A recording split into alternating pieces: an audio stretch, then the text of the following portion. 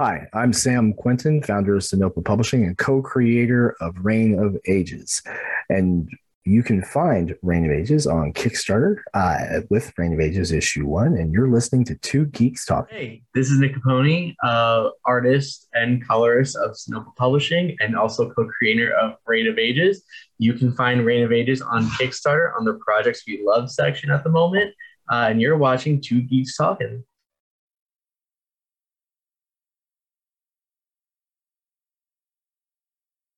Good morning, afternoon, evening, everyone. Two Geeks Talking is an entertainment industry interview show where we interview the creative people from the comic, film, TV, movie, and video game industry. And I'm your host, Kurt Sasso. We are joined today by two very talented individuals. One has been on the show in the past, which will be premiering in March of 2022.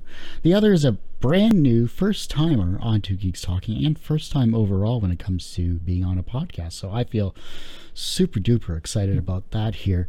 We are joined today by the ever-talented duo of Sam Quinton and Nick Caponi from Rayne of Ages and of course from Sinopa Publishing. How are you guys doing today? I'm having a fantastic day, Kurt. Thanks for having us on today, man. Can't complain. Thank you so much. Yeah, this is an honor. I'm glad to experience my first appearance on a podcast with you, and I'm excited. Well, I'll try not to set the bar too high here, but I will be asking some interesting questions overall. But for those that don't know anything about Rayne of Ages from Sinopa Publishing, tell us what it's all about. Well, Rayne of Ages is our first bad girl genre fantasy adventure comic from Sinopa Publishing. It is the story of an elf mystic warrior of an ancient order that once defended the now fallen and defunct Elven Empire. And through events that transpire in this first issue, she basically misses the fall of the Empire and, for want of a better word, without giving too much away, awakens from a curse by some adventurers, bring her into the current era of the fantasy world that she lives in. Now, this is actually set in the setting material that we use for our Tarot Adventure role-playing game adventure series. So this has 3 adventure books behind it for the setting, and then of course we'll be expanding setting material and helping people to discover the world through the comic, as well as have that thrill of adventure and excitement as they discover new things through Rayne's eyes. High fantasy is always a fun genre to look at, and it's amazing to see, this type of story. And I like I said earlier before the show started, love the art. The concept sounds interesting. I love the, past hero going to the future, so to speak. Those are always fun genres. But Nick, though, when you first saw the script for this series, what did you think of it? It was my first time seeing Sam on the writing end. Usually prior to that, whenever I worked on a Sinopa book, it was either the part of, adding additional art. My first big break into Sinopa, I did border art. So I never really worked directly on the script. This is my first time seeing Sam's writing. It was really good. I approached Sam with this idea. I kind of gave him full control on the writing. I really love the idea. Things happen in this first issue, which I don't want to give away. We're introduced to this first big boss of a character. Really been a fun ride throughout. And Sam is very to the point with his writing. And I personally like that. I do like build up, and I do like sometimes a slow burn, but sometimes due to the sake of timing and, pacing of a story, I think sometimes being to the point is very crucial. And I think Sam executes that really well. And the script is very clear, which I like. There's not a moment where I have to scratch my head, talk to Sam, and then talk to the editor, Alexia Velhausen. There was never a point that I was stumped. It's been a good ride so far. A smooth ride, no turbulence. But yeah, it's been really fun. Well, looking at the art style here, as the artist of this particular, series, though, when you were putting this together, did you have the main character already thought up, or was it something that kind of gradually evolved as you started working on this project? So initially, I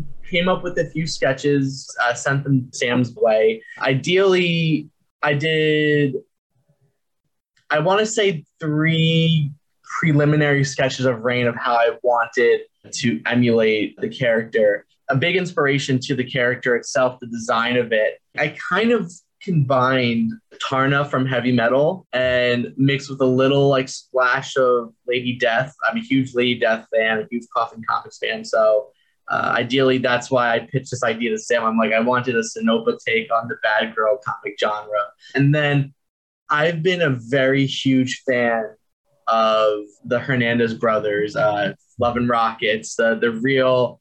They kind of pioneered the way for indie comics back in the 80s.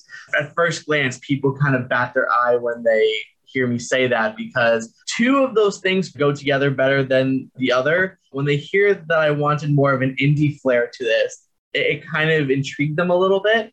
And I kind of implemented that when it came to designing Rayne, where I wanted those elements of a 90s seductive looking character, but equally as badass and empowering. But I wanted that stylistic flair to it when I came down to drawing it. So I wanted to incorporate the simplicity of the Hernandez brothers and that indie comic kind of flair meets the very over the top looking character designs. And you're going to notice that when you see even more of the pages, like especially designing some of the elves, I was just putting spikes on everything, man. I don't know why, but I just kept putting spikes. When in doubt, like Rob Liefeld always had the pouches, that whole pouch habit. For me, it's spikes. So when in doubt, add some spikes on their costume and boom. It sounds like it was a Mad Max inspired viewpoint there. Yeah, no, a little bit. I wanted... I actually don't know like what I think I was in the middle, like around the time when I started doing the designs, I was really revisiting a lot of like Michael Turner's work and Witchblade and all that stuff. And you know how 90s comics were. They have like ridiculous parts of costumes that you don't even know how makes sense. And I think that birthed the idea of having spikes all over these characters. But like Sam liked the designs. There was a little, like maybe 1 or 2 little tweaks I did that he wanted, but overall he seemed pretty pleased. So I was very happy to hear that. The first few trials of drawing Rayne were a little like I was just getting weirdly annoyed because I'm like, I'm not getting results that I wanted. It was like at the level where do I think Rayne looked too reserved or too, in D&D terms, like paladin-y? Initially, my design for Rayne had like a lot of like robes involved. I kind of opened it up a little bit where there's more of a warrior aspect to it, but also like a little bit of like a mystical aspect as well, because she's also a magic user. And I think the biggest challenge was finding balance in that. Like, do I make her look too stoic and too armored like a warrior? Or do I make her a little more mystical and it was all about finding balance when it came to designing the characters, specifically Rayne. Well then, Sam, looking at this genre of the bad girl genre then, and we've heard the influences or inspirations for this particular genre. Now, what was it about this world that you decided to expand upon this bad girl genre? The world setting on this as a whole was actually originally constructed all the way back in 2002. Came home from a job assignment in my old career. I had been injured. Specifically, I'd been stabbed. I was home recovering. My buddies came over and they wanted to play D&D, and we're like, all right. So I said, I'll run. And I just started writing. And I wrote a preliminary low-level adventure thing with this thumbnail of a setting. And then we ended up playing for 11 days straight. We would stop to sleep, stop to eat. You know, people were showering. I'm sure. I know I was at least once a day, that kind of thing. We weren't completely disgusting, but we got into this vibe on this impromptu campaign that just launched itself and built a lot of the world as they explored it. So it was a lot of free writing. When my 2 friends both ended up joining the Navy, they actually both took copies of the campaign notes with them. So my buddy Steve, who was a submariner, would actually run a game while he was on submarines. And so he ended up leaving copies of the setting with other submariners, because sometimes you change boats and whatnot. My other buddy, he was a linguist in Hawaii, and so as people rotated in and out of his station, his group there would ebb and flow. And when people would leave, they would take copies as well. And so basically this setting kind of grew out into the Navy over the course of about 5 years. Whenever they would come home, we would pick up and play again. So when I started writing the Tarot Adventures, I took a part of it that I hadn't really done much with and plopped Glenfollow into that, because the whole thing's designed to be migrated to any worldview, and used a lot of the lore from that first campaign, since they were sharing space, to really take advantage of years worth of feedback and critique and experience and play to utilize that. So when Nick approached, I'm like, we have a few different ideas that we batted around for about 20 minutes. And I'm like, we can put this in the Tarot Adventures. We've got the setting. I own the trademark. We can use this, no problem. We've got a lot of stuff we can do with this. Nick has done a lot of work with me in the past. And so when Nick came to me and said, hey, I want to do a comic, and he wanted me to write, I mean, to me, that's like, okay, I get to write with Nick Caponi. I can't say no to that. I mean, you just can't, because the man's remarkably skillful, incredibly talented. He's showing himself in his debut as the principal line artist in this work. Aside from that, he's also a beautiful colorist and teaches at the Kubert School. His resume is as long as my arm.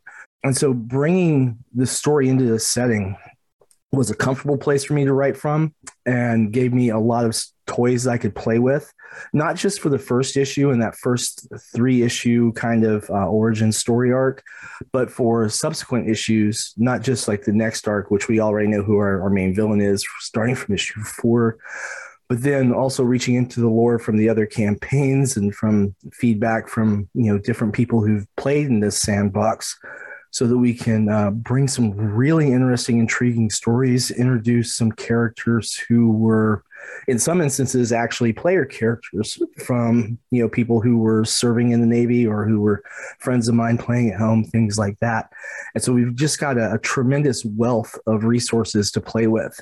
So, Nick, looking as a teacher at the Kubert School, I should say, what exactly has that school provided, not only from a professional standpoint, but from a personal standpoint, from your art creativity side? From both a student and an instructor's perspective, because I've been to this school since I was 11. I was exposed to this school at a very young age, and it weirdly came full circle to the point now where I attended there and now teaching there. But I think the biggest thing that I noticed is just the amount of talent that you're exposed to. What you would notice is that everyone approaches things differently. Certain fundamentals, there's a right and wrong way to do it, but we were always taught you got to know the rules before you break them. I tried implementing that in both my teachings and also even with my own art. There are artists at the school who draw a lot more standard, mainstream looking comic style. And then there's artists I really admired who draw more cartoony and more exaggerated on the human form. And I think it's more so personal preference at this point, because there's without a doubt the team at the Kubert School has been nothing but incredibly, they're legends. Like you have Tom Mandrake, you have Jan Dursema, you have Adam and Andy Kubert I had as instructors. You have a huge array of talent in that school. And weirdly enough, even though I'd say that, some students, myself included, we pick up things we want to pick up stylistically, each instructor always had something to bring to the table and something to learn from. So I think that's the most, from my experience, the most memorable thing I'd say about the school, how it kind of morphed me into the artist today. Like growing up, I've been a huge fan of Anthony Marquez and Fernando Ruiz. They kind of impacted me in a way where I wanted to draw like them. And then at a certain point, I kind of became even a little more studious and I wanted to know who inspired them. So it's very steer clear. If you're familiar with Anthony Marquez, it's very steer clear that a big inspiration to him is Darwin Cook. And so I looked into Darwin Cook's work, and he's incredible. He's one of my go-to artists. And then Fernando obviously worked on the legendary Dan DeCarlo of Archie Comics. May he rest in peace. He left such a huge legacy to everyone. He impacted Fernando, me, Dan Parent, like all these instructors at the school. But I looked into their inspirations. Then I don't want to say it like a weird hippie way, like, oh, I found myself. But like, I definitely found my home when it came to like my art style. So I definitely think that's what I really got out of the school in regards to my artistic drive and my style and the way I draw. Like, it's just all now of just exposure to different styles, and all very incredible styles in their own rights. You know, what was the hardest scene for you, not only to write, but what was the hardest scene for you to draw? I think it was more so me going the extra mile.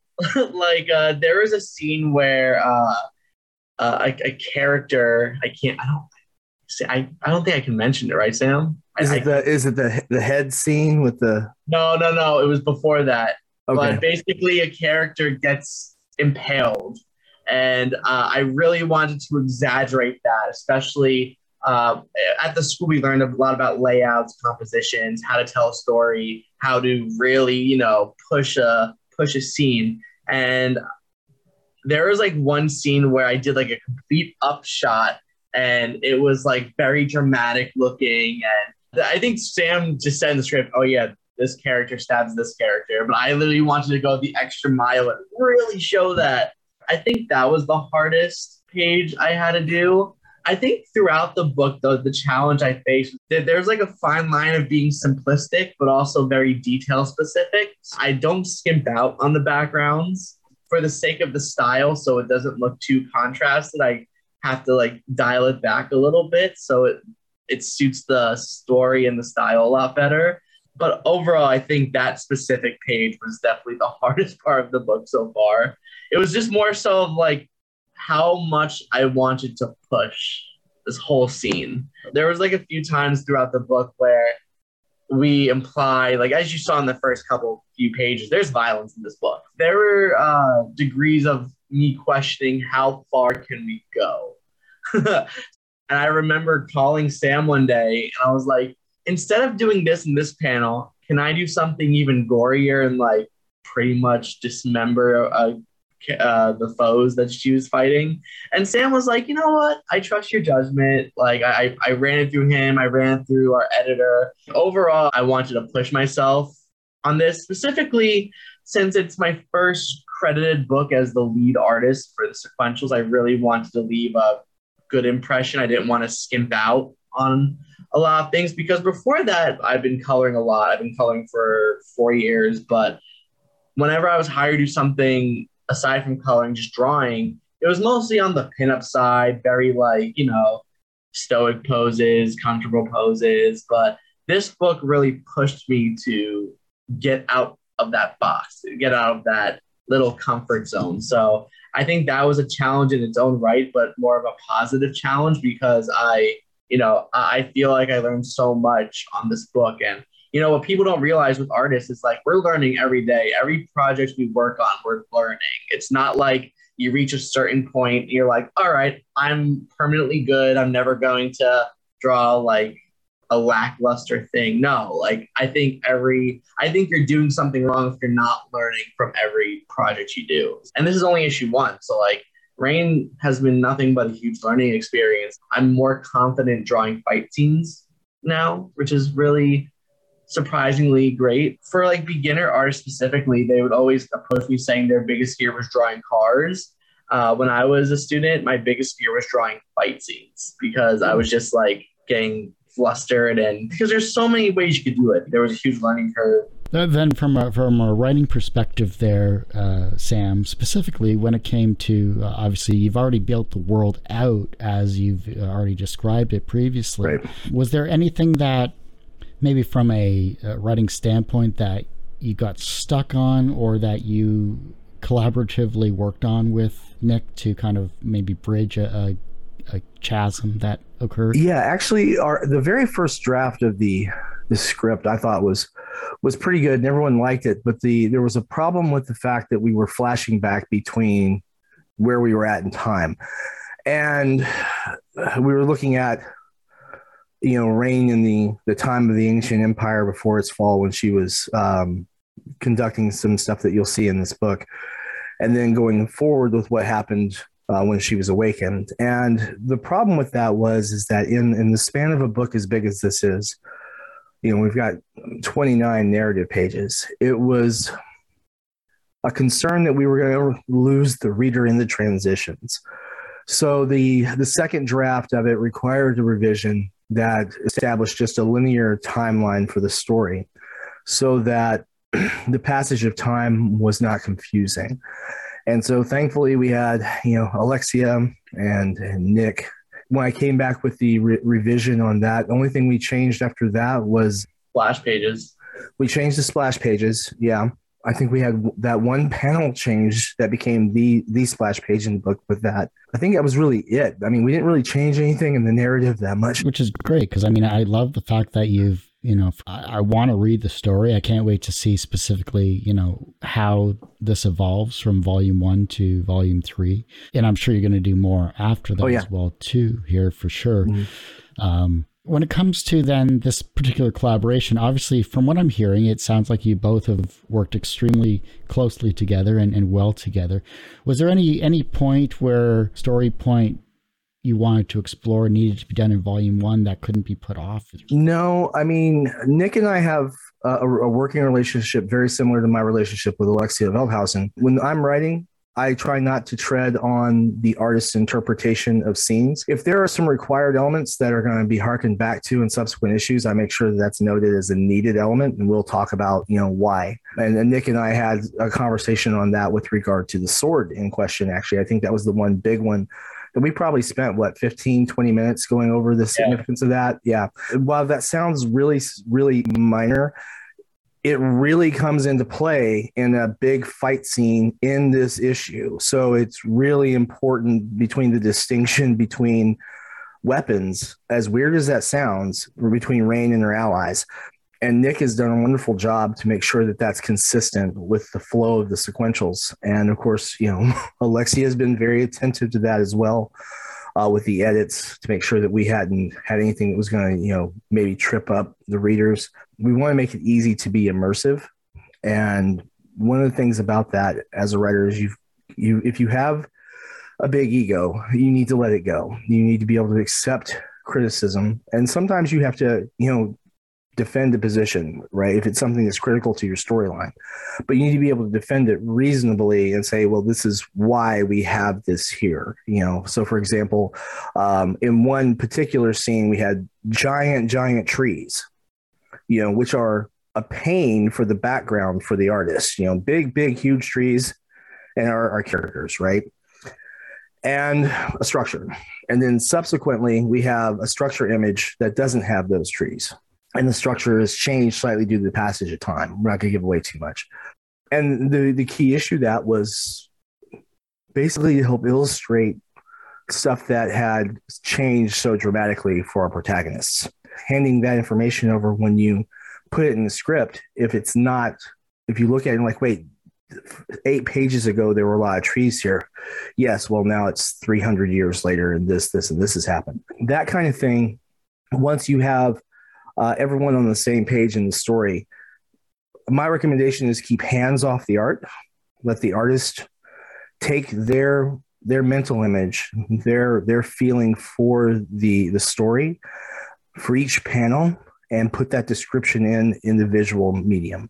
Because if you're the writer and not the artist, don't try to be the artist. don't try to micromanage that. That's not a good thing.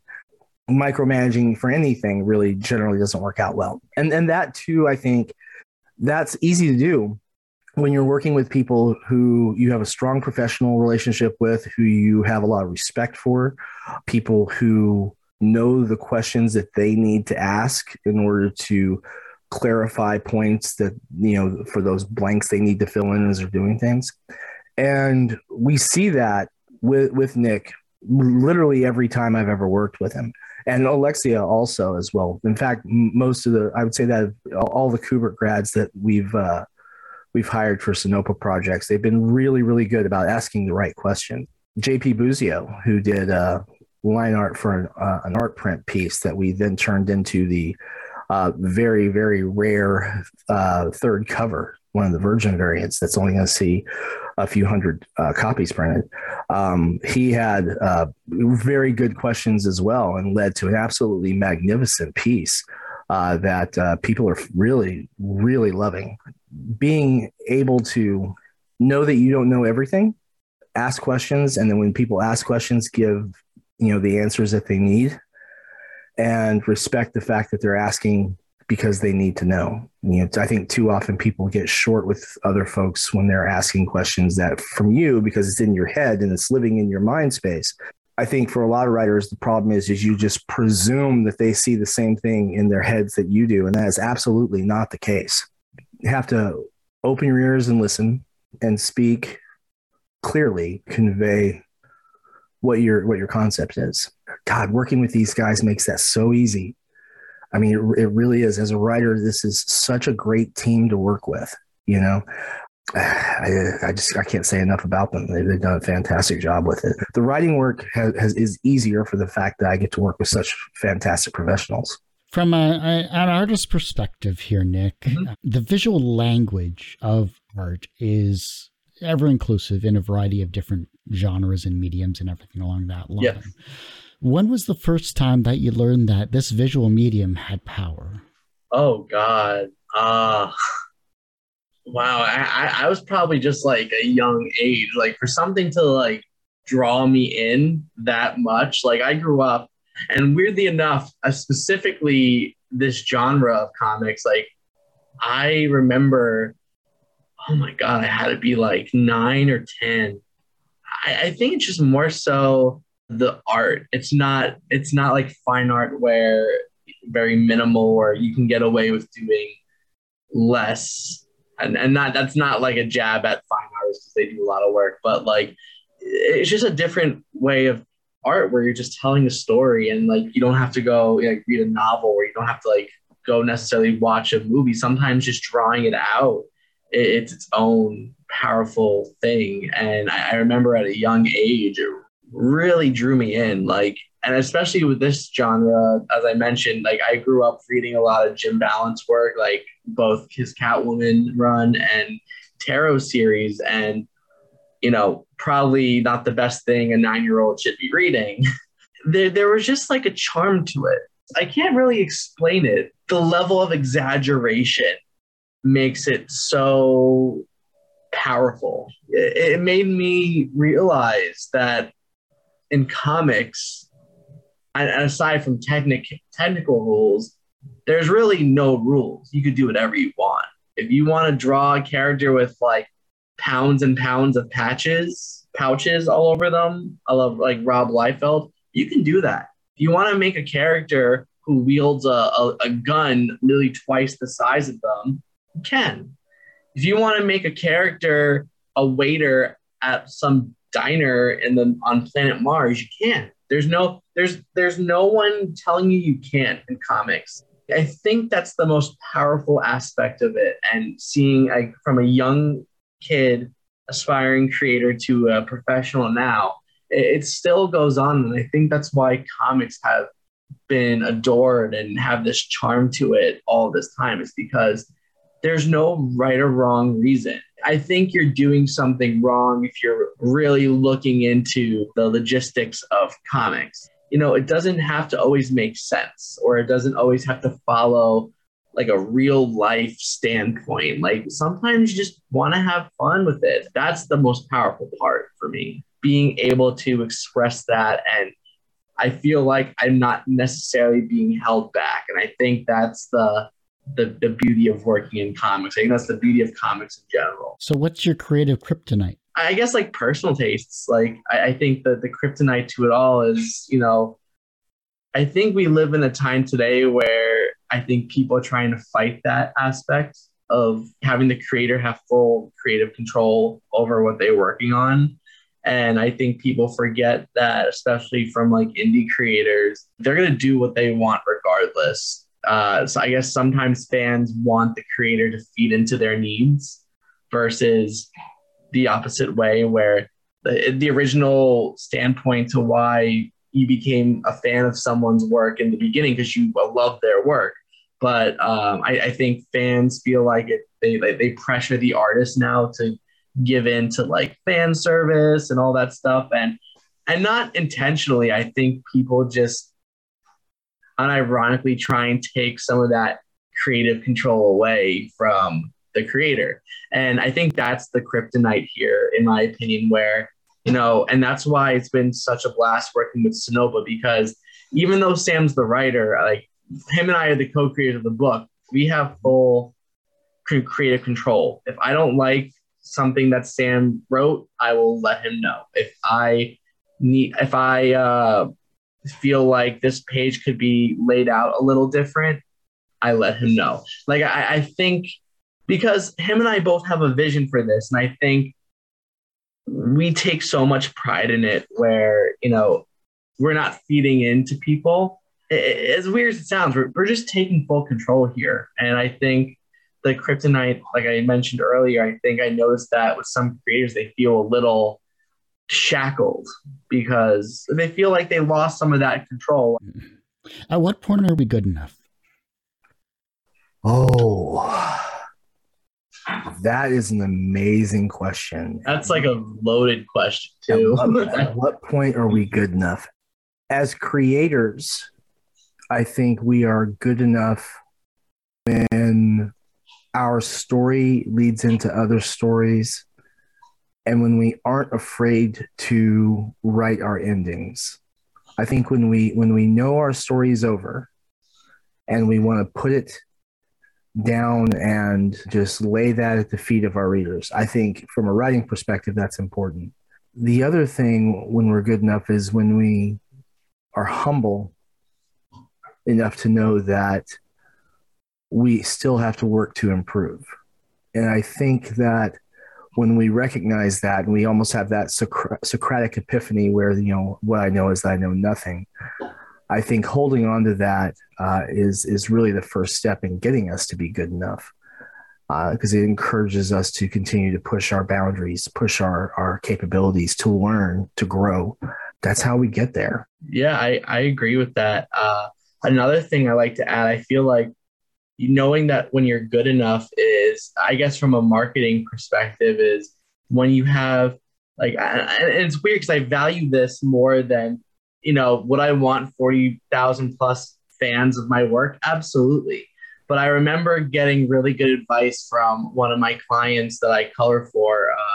She basically said something along the lines of, and this was at the time when I was working on webcomics a lot, because she had a really successful webcomic. She co-created Pixie Tricks Comics. Her name is Giselle Legacy, and she's a phenomenal person. Like I've had her on the show before. She's amazing. I recently just wrapped up a story with her, and I remember her saying this really good advice. Ideally, you wish you could have 40, 50,000 active followers and you can make all your money and run to the bank. You're golden.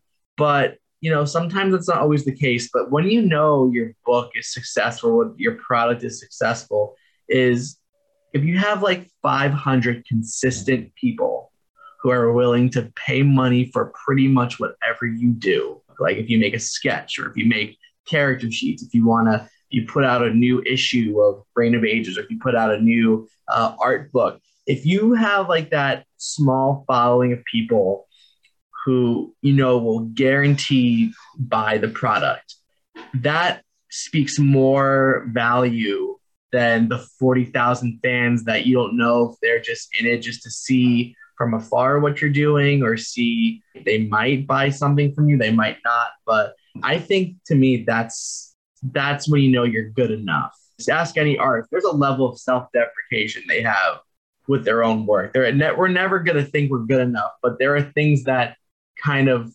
prove that ideology wrong. And I think that aspect, and it's the most humbling aspect too, when you have that 500 to 1,000 people that will always buy something from you. I think that speaks immensely. And I think that's also what kind of helps, knowing that you're doing okay. You're doing good. I do have a good enough moment that I want to remind Nick of. Because this is a moment where I actually felt good enough as a publisher. We had the Garden State Comic Fest last summer, 2021. And Nick was there with his artist table, and about 50 feet away was Fernando Ruiz. And we had the Sinopa table literally across the venue. And we had a father and daughter who came over to the Sinopa table, and they had picked up 47 Furious Tales issue 2 through the Kickstarter. They had really enjoyed it, but they wanted to get the 2 variants. Well, we happened to have one of the variants was illustrated by Fernando Ruiz and colored by Nick Caponi. Lexi and I had signed that as the interior artist and the writer. And then I said, Fernando did this cover. He's here, and so is Nick. And Nick probably remembers this. I walked with these folks over to where Fernando was, and they got Fernando to sign the book, and then walked him over to where Nick was, and Nick signed the book. And just for just that moment to, be able to touch base with people who were enjoying this and to introduce them to the people who really brought this together and made it special. I really felt good enough at that moment. And then I knew I still had to improve, certainly in every aspect. But those little moments like that can fuel that internal fire for years to come. Because I hope I never forget that feeling. Yeah, like it's a level of star power, I feel. And, I constantly remind Sam this always. And I've been with Sinopa for like almost 5 years, and seeing the huge turnaround we've made in the past few years has been incredible. And it's so deserving, especially Sam, like feeling that way in a positive way. Like, though I feel good now, like the people are now speaking. And I think we really truly made an incredible product with Sinopa. Sinopa is like a superstar of a company now in my eyes. Like, I think that's also, I feel like an I made it moment, or like I'm good enough moment. We put out incredible product, and fans and the followers seem to be really, really enjoying it. That alone is such a rewarding feeling. Even on my end, on the art end, seeing the amount of people who really love what we're doing with Rayne of Ages, it's like one of the best feelings ever. Here I am, like working on pages, being like, this face is wonky and all this. At the end of the day, the fans will be like, I just love everything about this book. And it's that's such a reassuring feeling. Yeah. And we've actually got an illustration that Nick Caponi did for one of the Sinopa omnibuses of an elf with a unicorn that was used in that book and also in merchandise. And we had donated several of those to local child facilities. So if you go into the kindergartens and the first grades and the daycares around Frankfort, Kentucky, you see these 18 by 24 inch posters of Nick Caponi's art just there to brighten up the kids' day. Also there's a piece by Kelsey Cohen in these places too, and being able to bring a little bit of life and light and color into kids' lives and get them exposed to a little more beauty, a little more magic in their lives, I think is important. And I think that we keep trying to be good enough, but those are real big feel good moments. Before I get into the last 4 questions, is there anything that I haven't touched upon that you'd like to showcase those that are watching and listening to this interview? Well, there is a spoiler with the cover. Cover A is a bit of a spoiler because it gives away the villain. It gives away the villain that actually causes Rayne to miss centuries. And if you look at it, you'll see there's a Medusa there, and she's bringing the sword down. And if you look at her legs are already starting to turn to stone. And so that's the big spoiler. If you want the big spoiler, she passes centuries having been turned to stone by this Medusa that she was bringing the blade down on. And in the book, you'll actually see the head roll clear and fall with the eyes open and just catching a full glare of Rayne. And it's almost like that original Clash of Titans moment from the 70s where they hold the head up and they turn the monster into a stone statue that collapses. Only Rayne doesn't fall apart. And so that's the ages that pass while she's trapped in stone. I hope I didn't spoil it for you too bad, though. Now you have your No. I saw the cover. I loved the cover. The cover was amazing. Now you have your spoiler moment, right? Well, it's the first one of 2022, so that works out well. All right, but there's so much more than that in this book, though. Yeah. Everyone has one person that inspired them on their path to where they are today. Who was that for you? Oh. Man, that artistically, I don't think I would be anywhere if it weren't for Fernando Ruiz, because growing up, I had him as an instructor, both as a Saturday class student, which I teach now, and also as an instructor as the full-time program. But I've been exposed to Fernando's work since I was like 10 or, I've had him at numerous points in my life so far as an instructor, and I proudly consider him a mentor. I go to him for, art advice sometimes, certain things to talk to him about regarding art. He's just an incredible draftsman, and studying his work, at that young age, he got me into Archie comics, exposed to the world of Archie, Dan DeCarlo, Montana, like all the old school Archie artists, and Fernando and Dan Parent. And, it kind of made me want to pursue art that was like that. I loved the storytelling that Fernando was doing specifically. And even as a teacher, he was always just so specific, and he made things so clear. On a surface level, you ask yourself, why did I think it was this hard? Fernando did it in like 0.2 seconds and made it super clear and easy. To this day, he still blows my mind with everything he does. I've looked up to him since day one, and I don't think I would have gone to the Kubert School if there wasn't that influence from him. And I don't think I really would have gotten artistically where I am if it weren't for Fernando. So I always proudly say, like, he was always one of my favorite teachers. I've only had him for 2 years as a Kubert student. I had my first year, my third year. I'm always going to be a Fernando fan. It's one of my most prominent moments that I really felt like I've made it, where books and titles that I worked with him. Like, I remember when my first book I did with Giselle was an Eerie Cuties book. Fernando was working on Incredibelle. I think that was around the time when they introduced Incredibelle. He was seeing the colors I was doing over Giselle, and he approaches me one day, and we both work at the Kubert School. So like, he approached me down the hallway. He's like, he looks at me, I look at him, hey, Fernando. And he's like, what's your color schedule looking like? I'm like, I'm open. Like, why? He's like, can you color a Jetta story for me?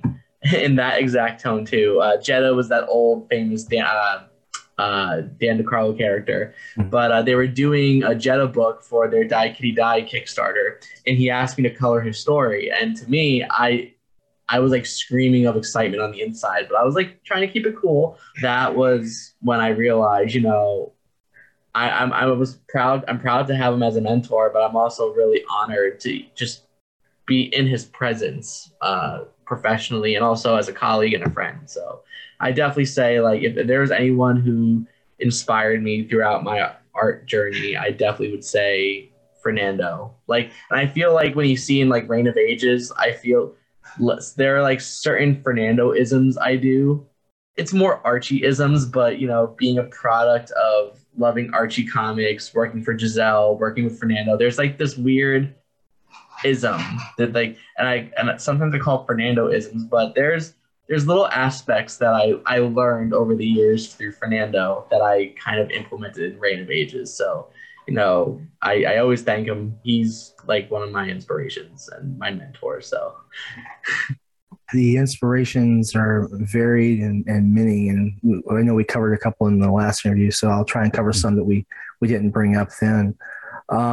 With comics, of course, the big ones are people like Brian Pulido and Billy Tucci. And then, of course, you have the legendary Neil Gaiman and Amanda Connor and Jimmy Palmiotti, these giants that have done so much with storytelling and art over the years. Well, let's not forget the ElfQuest series and Heavy Metal Magazine and all these cool creations that really provide us such really strong, bold female adventuring characters.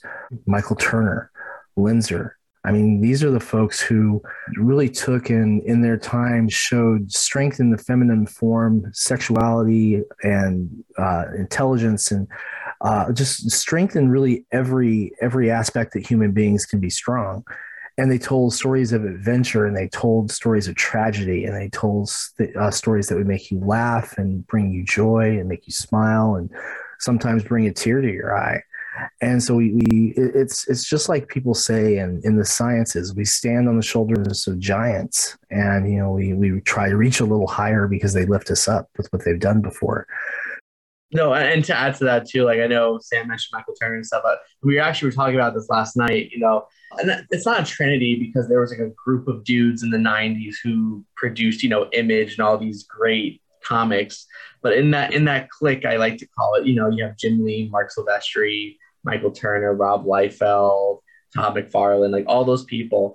Michael Turner was definitely, I was introduced to Turner's work late in life, sadly, but growing up, really what stood out to me the most was definitely Mark Silvestri. He was kind of like an inspiration. And even Jim Ballant, like really was that inspiration for that 90s bad girl genre that I learned to really appreciate and love throughout the years. So I don't think I would be anywhere without the influence of those artists today as well.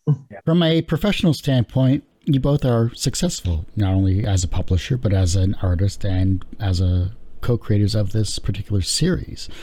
And you've done many other works, of course, in your past lives as well that have provided that you are truly professionally successful.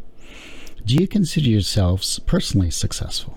I personally do, because even from a perspective, even just coloring, like I started from the ground up. The school helped me in so many things. I am the first person, I even tell my students this, I screwed up at my time at the Hubert School. I didn't take things necessarily serious, and I didn't really go out of my way to make connections or network. And by the time when I graduated, I was kind of in a bad spot.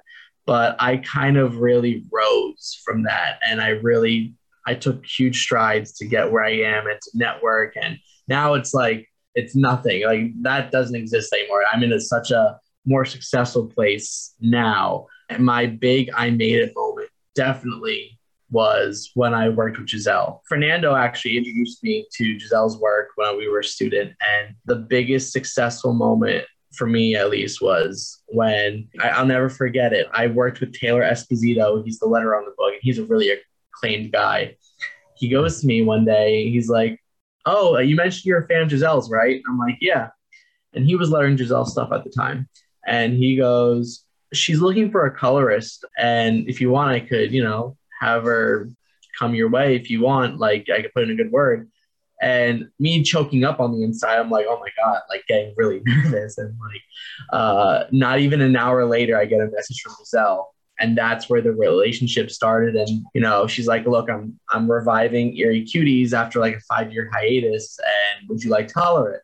That right there was the I made it moment. That's where I knew I became successful, because if you asked me 3 years or 4 years prior to that, I was literally nothing. So hard work really paid off. And that was my big success story. And it only gets better and better. Like, I'm always grateful working with Giselle. She's incredible to work with.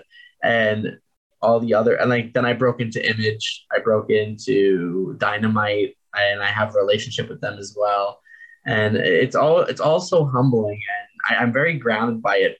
I could probably say those were the reasons for my success. And now with Sinopa and Rayne of Ages, like this is like my first book that I've penciled and inked, because, ironically, people always, they never technically look at colorists and think, wow, they could draw. I thought they just color. I like to break that stigma, because it's not the case at all. A lot of colors can draw. A lot of colors can draw phenomenal. I like to show people that I don't just color. I also illustrate and tell stories. That alone, another successor for me. Now that I'm officially not only a published colorist, but now I'm going to be a published artist, I think that's very rewarding. That's how I know that I'm successful at what I do. And I'm really proud and humbled by it. Personal successes are probably my best. Personal successes are the way my children are coming up.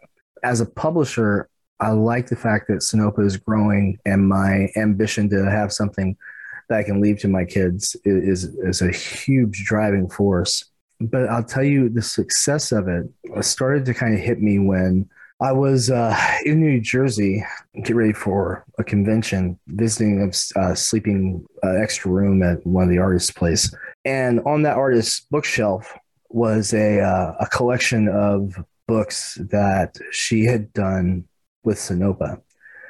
And it was this thick. And I'm like, we started Sinopa in 2017, and she's got like 9 books on the shelf, that has her work in it. And then I actually handed her another one that she hadn't gotten yet, because I carried it up with me. When you look at folks who have so much talent, you crowdfund it, and you pay them, real money that makes a real difference in their life, that, helps pay the bills and keep the lights on. And when you get stuff published, and when you are, talking to comic shops, and they're like, hey, is there any chance that we can get Christian Martinez to come down and, sign copies of Whispers of Persephone? Is there any chance we can get Tony Ojeda to, come down and sign Death Comes to Glenfollow? Is there any chance we can get Nick Caponi to come down when we've got Rayne of Ages? Or please, for the love of God, come on down here with Alexia, because we've got, everyone who wants 47 Furious Tales. That feels like a pretty big success. I do get some criticism because I constantly reinvest the revenue from the company in the other projects. So, we don't sit on like mountains of cash. But what we do is our people get paid according to their agreements. And I think that's a very big deal. It's very important, because I have lost track of the times I've heard people complain that they were waiting 6 or 8 months from other companies to pay them. And we just don't do that. Crowdfunding makes that possible for us, because we are still a very small company. Selling 1,000 books, 1,000 comics doesn't really generate as much revenue as you might think, but it's a hell of a good start. I would like to see us grow to where we're putting out books that are doing 5,000 and 10,000 copies. And I think that my next big milestone success is going to be shipping Rayne of Ages in February, because people are pretty blown away that we're going to have this book done in just a couple of days. Taylor Esposito is going to be getting files probably tonight to start lettering, and be ordering books probably on the 25th of this month so that we can ship them next month. All we need is the folks who are enjoying our work to come out and get their copies, the shops who are supporting us to get their pledges in, and we're working every day to make that happen. So, which is another thing. Thanks for having us for this, because that makes a huge difference for us helping to get to our goal. And it makes a difference in a lot of people's lives. We keep people employed, project to project. We don't have like full-time employees other than me. I make about $1 a year, not counting getting to travel to conventions and stuff. That's a big perk. I think the big success is when I look and we go into the work group that we have set up on social media, and we're like, hey, we've got these projects that are coming up. We've got people for this, and we've got other people who are looking for folks to do this or that. And so we're really good about putting people who've been working with Sinopa together with other people who are doing paying gigs as well. Not as an agency or anything, but just as a common courtesy to other creators. And so it's good to see people who are able to make art in between Sinopa projects for other, paying indie work. That's always good to see. The reverse of success is failure. How do you deal with your failures? That's a great question, because here's how you deal with failure. You learn from it. You analyze what went wrong. You then make the changes you need to correct that. Then you go over your plan again and you execute until you succeed. We've had failures, for example, on our crowdfunding campaigns. Funded and fulfilled 14 crowdfunding campaigns since 2017. But we've had a handful that have failed. And what we do is we turn around and we reformulate. We, put more money from sales of other products into the project to help bring goals down, and we relaunch and we make it happen. And so the thing I like to tell people is you only have actually failed once you stop trying. So just don't stop trying. Keep working on it. I wholeheartedly agree with everything Sam said. The only way you're going to really overcome failure is addressing it. Don't let it stop you. Like, the amount of times like I failed to get where I am is, a few times, but I wouldn't let it bother me. Like, I would more so look at it through a perspective where, what can I do better? And that's why, as artists specifically, you always should be open to constructive criticism. Talk to people, talk to fellow artists, and talk to editors, and talk to working professionals like yourself. It's like, what am I doing that I could do better? It comes to a point where you can, let them all talk and let them say what's wrong. But if you don't apply that, you're really just like kicking a dead horse. That's how you get stuck in failure. Like, you're not allowing growth. And I think once you allow growth is when you're going to start seeing better outcome. You look at your failures as just like something just to like laugh about. Like, oh yeah, I did this like 5 years ago. I don't know why I did it, but you're not there anymore. So you should never be afraid of failure. You just have to just keep getting up and trying again. The younger generation is looking at your work and they're becoming inspired to be creative in their own way, whether they want to become a writer or an artist or whatever they'd like to do creatively. How can they inspire the generation that follows them? By being absolutely faithful and true to their own vision, so that people who truly appreciate who they are as a creator will find, discover, and uplift their work. I think that when you try to be something that you aren't, certainly it's more difficult, but I think that it has a tendency to wear on you and make things more laborious than they need to be. Whereas when you're telling the stories you want to tell, when you are enjoying it, then, well, yeah, it's still work. It's a joyous effort.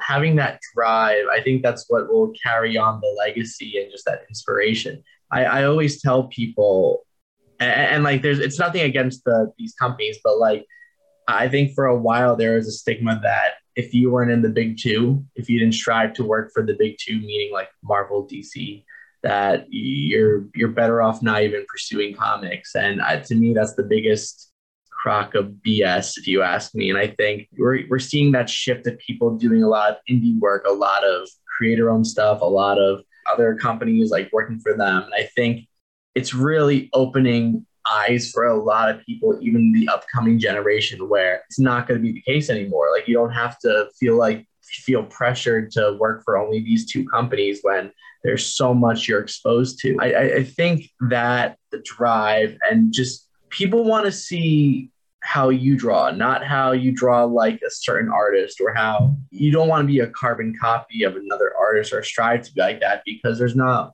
originality like that. People want to see what you're capable of, because if they wanted that other artist you're aspiring to be, they would go read that other artist stuff. So I think that's being passed along a lot. And I think you're seeing more and more authentic artists, which I really love and enjoy seeing. Well, I do hate to say it, but that ends this particular episode of Two Geeks Talking. Sam and Nick, I greatly appreciate you both coming on the show. It was a pleasure having you. Joy to be here, man.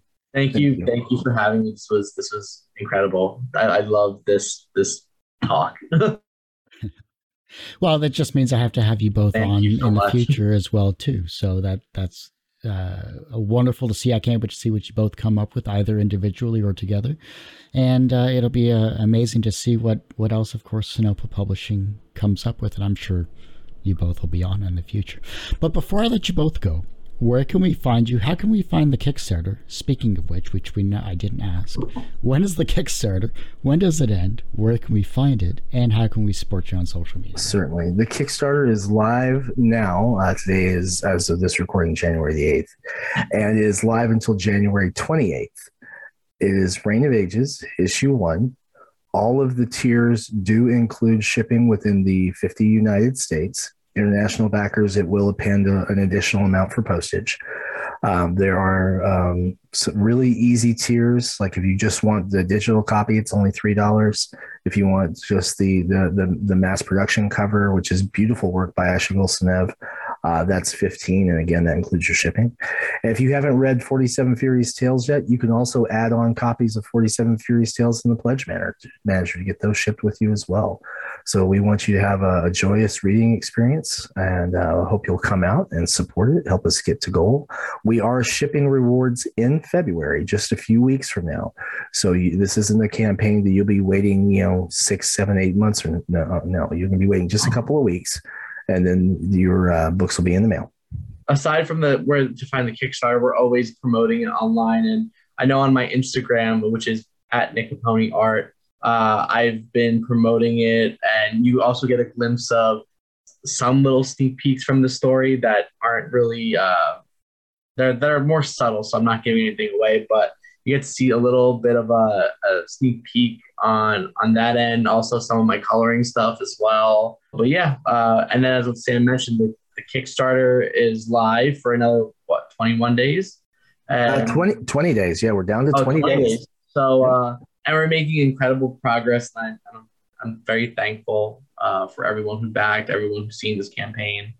Now it's all in the hands of, getting the art done and getting it to the letterer, and hopefully we will get a great outcome out of this Kickstarter, and hopefully you guys get to see a physical copy of Rayne of Ages.